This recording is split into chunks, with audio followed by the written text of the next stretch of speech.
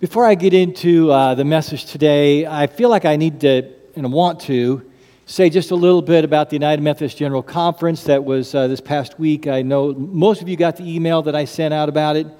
As you know, on Tuesday, by a narrow margin, that global body held to the denomination's traditional policy, not allowing same-sex weddings, not allowing people in same-sex relationships to be pastors. And I know that for a lot of you, you were really hoping and counting on that the church would change its stand on those things.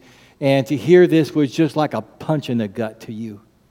And others of you were, really hoping that the church would not change its stand on those things. And there was kind of a sigh of relief about that. And I'm here, and I feel like I'm not sure what to say sometimes.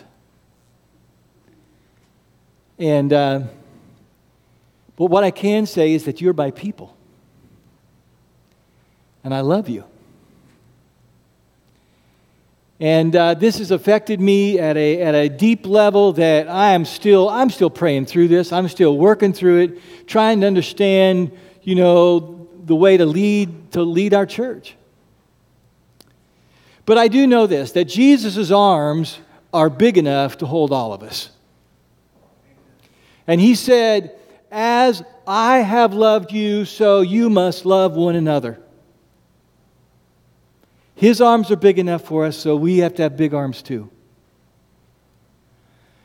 And I can also say that we are the same church that we were last week and the week before. We're the same people. We're the same community that he has brought together. There's also a lot about General Conference that is yet to, there's still things going to come that we don't know. What things are going to be ruled unconstitutional based on the church's constitution and not, and there's just a lot that's yet to be known. I hope I know a little bit more in a few weeks than I do today. So on March 24th, after worship, we're going to have a little lunch. Anybody who wants to stay around for questions, I'll do my best to respond to the ones I can. It would really be helpful if you sent me your questions in email in advance. But anyway, and it won't last that long. We'll have some nice lunch, respond to what questions I can respond to. I will not give anybody's name who submits a question, okay? Just so you know. But now, since I've announced that, I've learned that the bishop is going to have a similar kind of time that same afternoon at St. Andrew's United Methodist, and all of us are invited. So I'm going to make sure we're out in well enough time so that anybody who wants to go to that also can do that as well. And the bishop has also written a letter to all of us, and I will be forwarding that to you by email this week as well. Okay? So let's pray. Oh Lord, it has been so hard to see how torn apart your people are, and how broken we are, and how easy it is for us to abuse one another in the process. And so, Lord, we're asking for the healing work of your Holy Spirit, that you will unify us, that you will make us holy by your word, and let Faith Westwood be known for its love. We pray in Jesus' name, amen. Well, as some of you know, I went to a one-room country schoolhouse in grade school through 6th grade. And it was like Little House on the Prairie stuff, right? We had no running water. We had to bring in our water every morning from a pump. We had no restrooms. We had outhouses. People going, really? Yeah, we did. And we had to walk uphill both ways in 6 feet of snow every day, that kind of thing. But anyway, every morning our teacher, Mrs. Priest, who I was very fond of her, we would stand up and we would put our hands over our hearts and we'd pledge allegiance to the flag every morning. And then, with our hands to our side, I remember this, at least one school year, we recited the 23rd Psalm. School. That was right before the Supreme Court said, you can't do that anymore. Anyway, I've been thinking about the things that we recite, that we learned to recite when we were children. And isn't that kind of something to go back to? So what I want you to do now is to turn to one another, make groups of about 4, plus or minus, and respond to this question. What's one thing you learned to recite when you were a kid? Maybe you learned the Gettysburg Address. Good for you. Or the Lord's Prayer. Maybe you learned to say all 50 states or all the presidents. Maybe you memorized 'Twas the Night Before Christmas or John 3:16 or a bedtime prayer or a table grace. So whatever it is that I want you to just kind of gather up and look for somebody who might be alone near you. Don't let them be alone without inviting them to join you. And just say whatever it was you remember that you learned to recite when you were a kid, okay?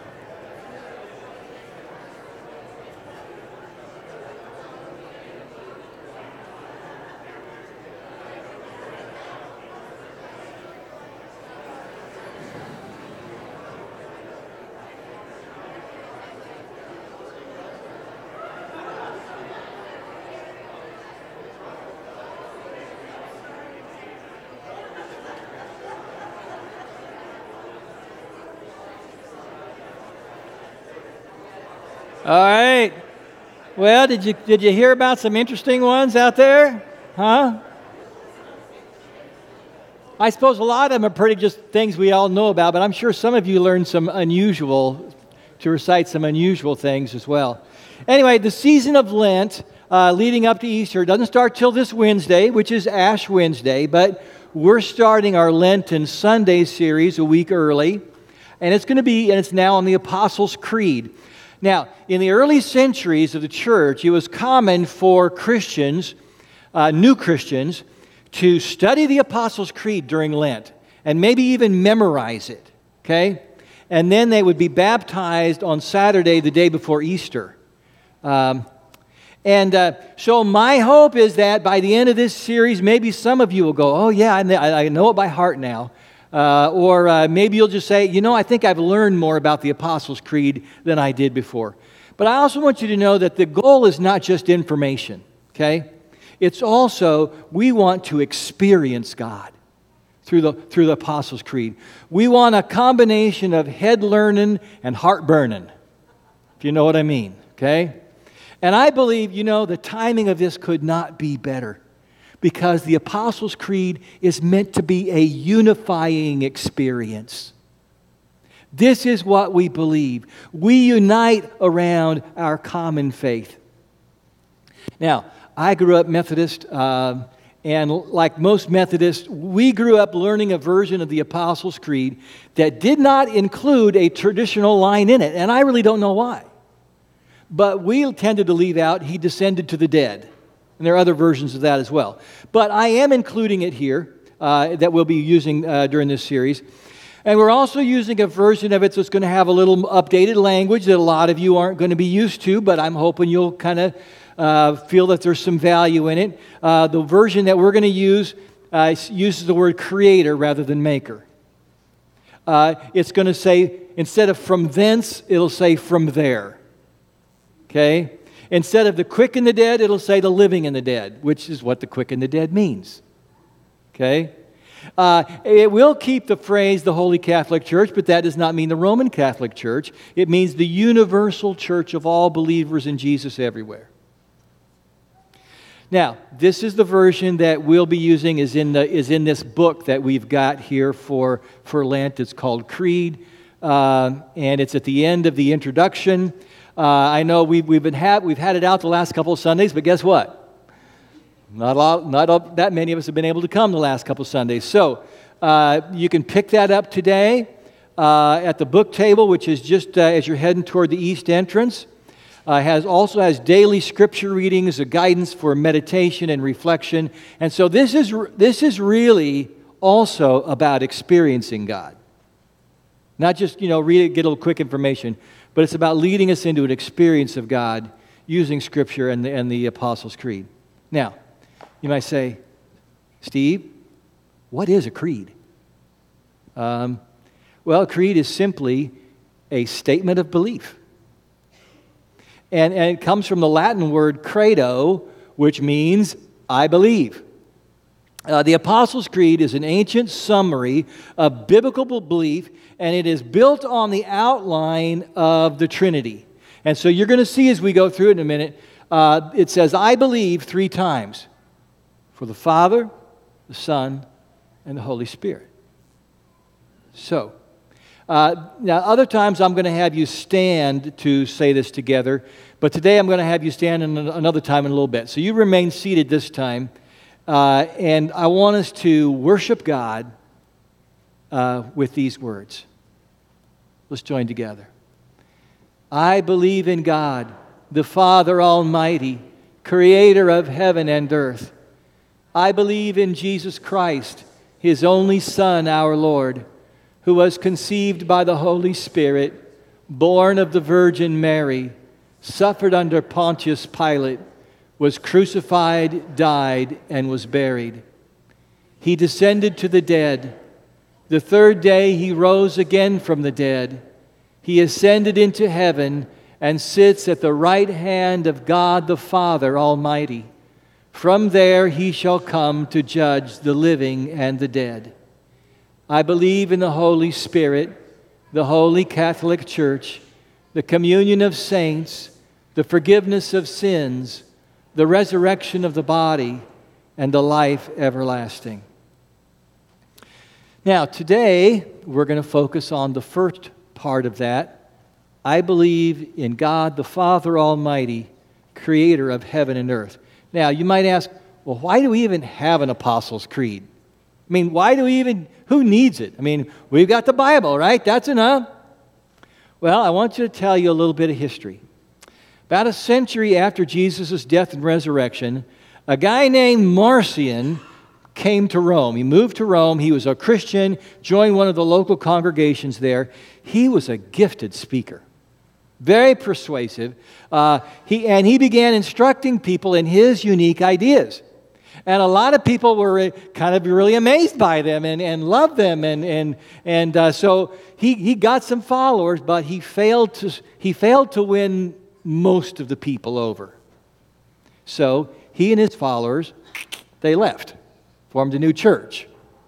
Now, what did Marcion teach? Marcion taught that the God of the Old Testament, the creator who created the universe, made everything, was evil. Have you ever heard of that?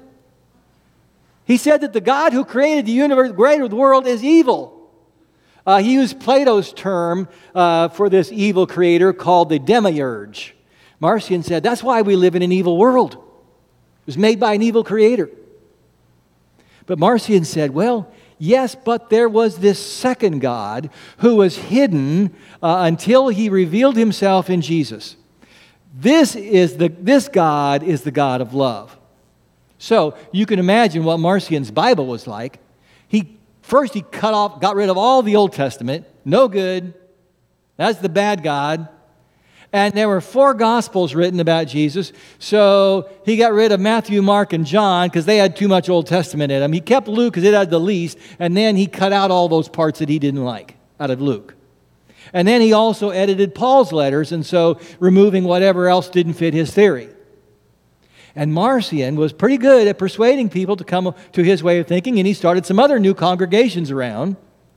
And it was because of Marcion, a response was composed, which was the earliest version of the Apostles' Creed in the mid to late 2nd century. It was called the Roman Symbol.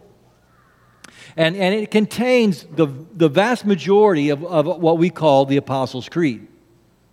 So when we say, I believe in God the Father Almighty, creator of heaven and earth, we're saying our creator, our God who created everything, is the God of Genesis. The one who said, let there be light. And it's the same God that Jesus called Father. I selected Psalm 19 as our scripture reading, or part of it today. It's one of the most well-known psalms. And as we heard earlier, it starts by saying, the heavens declare the glory of God. The skies proclaim the work of His hands. So it's saying one way to experience God is to look up. The word heavens in the Bible can either mean the abode of God or it can mean the skies above. Well, here in this context, it means the skies above.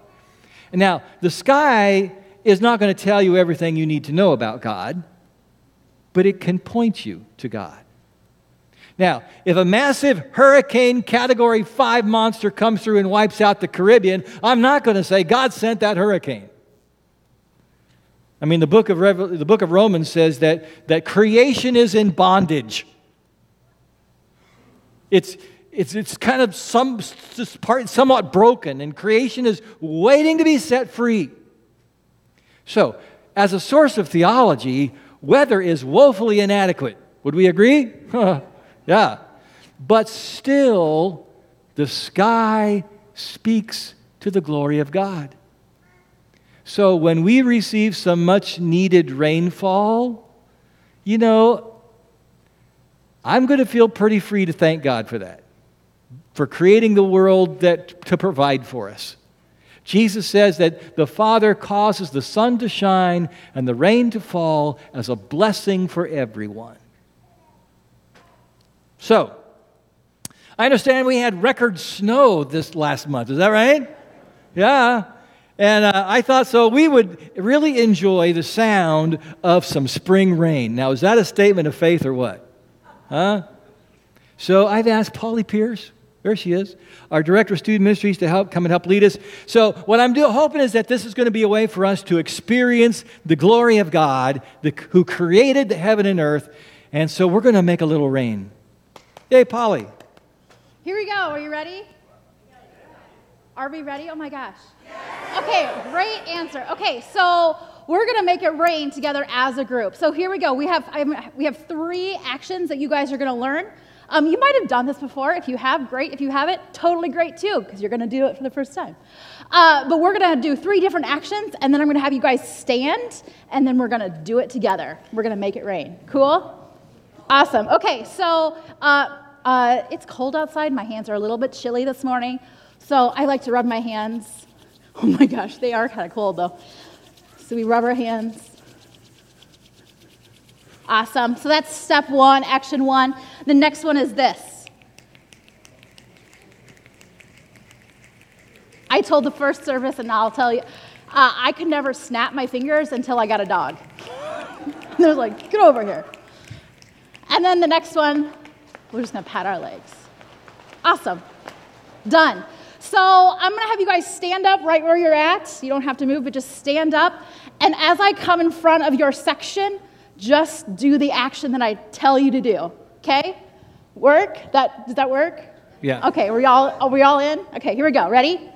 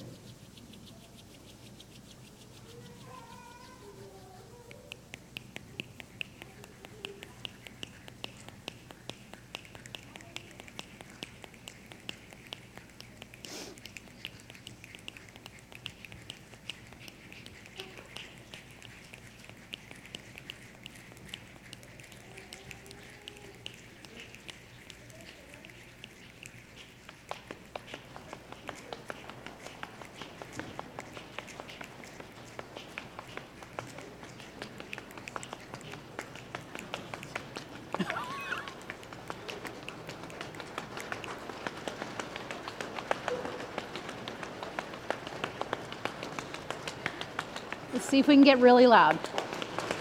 Like it's coming down on the roof. Now let's see if we can. Awesome.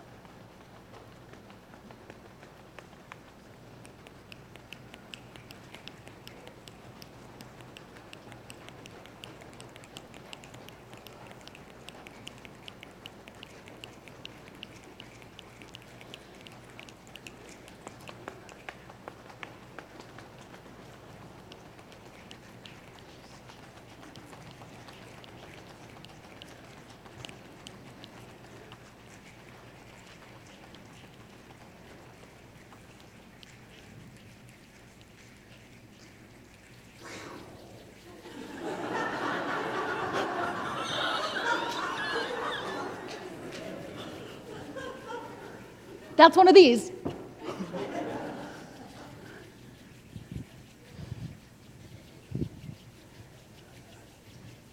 Isn't there some stillness in it all?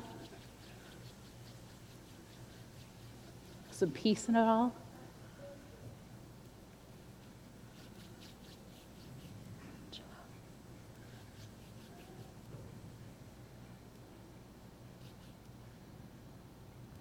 You guys made some rain. Good job. Give you guys yourself a Yeah, round thank of you, applause. Polly.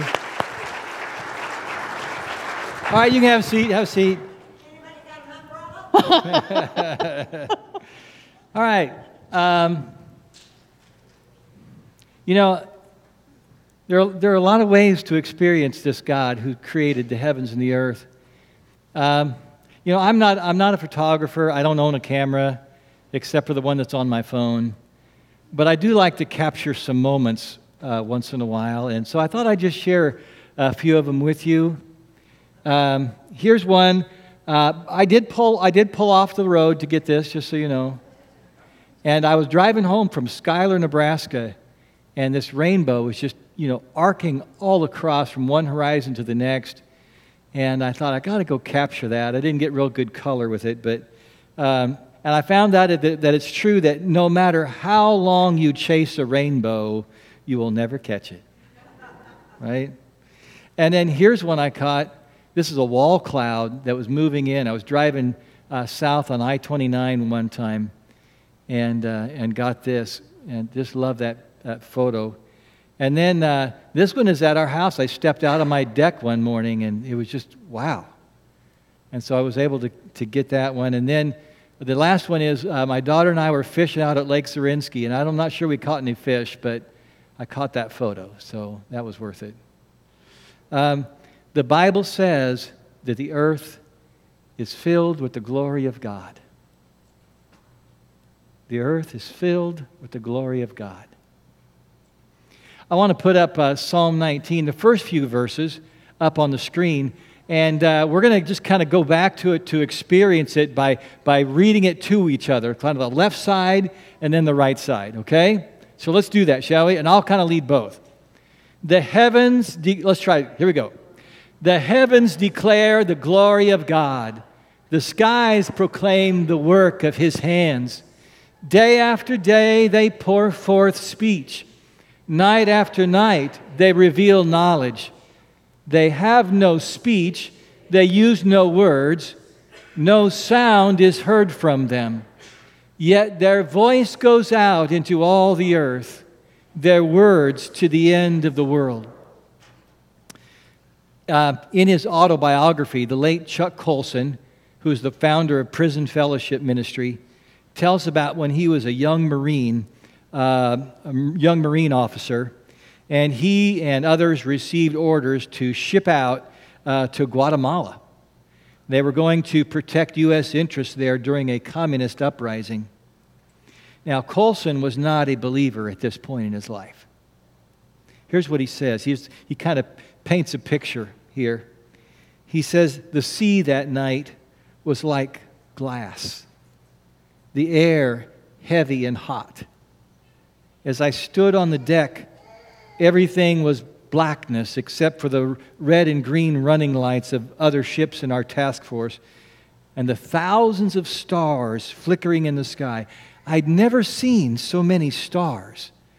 A shower spray of tiny pinpoints of light like a 4th of July sparkler. He says, it was almost midnight, and I was fearful of what might lie ahead, how I would handle myself, realizing that I was responsible for the lives of 45 men. I suddenly felt insignificant, staring out into the universe, knowing that I was a tiny dot, standing on a slightly larger dot, floating on a sea that was huge and endless to me, but was only another tiny dot compared to the vastness around me. Where does it all end, I wonder? He says, my parents had taken me to an Episcopalian church and school when I was a boy, but it never made much impression on me. That night, I became as certain as I had ever been about anything in my life, that out there in that great starlit beyond was God. I was convinced that He ruled the universe, that to Him there are no mysteries, that He somehow kept it miraculously in order. In my own fumbling way, I prayed, knowing He was there, questioning only whether He had time to hear me. Colson says that soon his life got busy and he kind of pushed that experience aside, but later, when Christ became real to him, he recalled that night. I remember when I was 15 years old and I didn't know if I believed in God or not anymore. And I'd spent some time, I hadn't really been making very good progress at finding God either. So after nearly a year of searching, I decided that I needed to try a different approach. I'd been operating under the assumption that there was no God, that God did not exist, almost like I was daring God, if you're there, then you're going to have to prove it to me. So then I began to wonder, well, maybe my assumption is part of the problem. So I decided to try a new hypothesis. I decided to operate under the hypothesis that God does exist and search for Him from that point of view. Well, as it turned out to be an important step that eventually allowed me to find God, to experience Jesus for myself. So I would say that if I would say most of us here believe in God, we're good at that, but not all of us. Some of you are really wrestling with whether there's God, how real He is, or at all. And so I would say, just try that. Try faith as a hypothesis for a while. Go about your life as if God is real. Talk to Him. Learn from Him. Worship Him. Listen to people's experiences of God. When you're out and enjoying the beauty of creation, appreciate Him. And see where that takes you. And so, for those of you who believe in God, and those of you who are willing to try it as an experiment, I ask you to repeat after me. I believe in God, the Father Almighty, Creator of heaven and earth. Amen.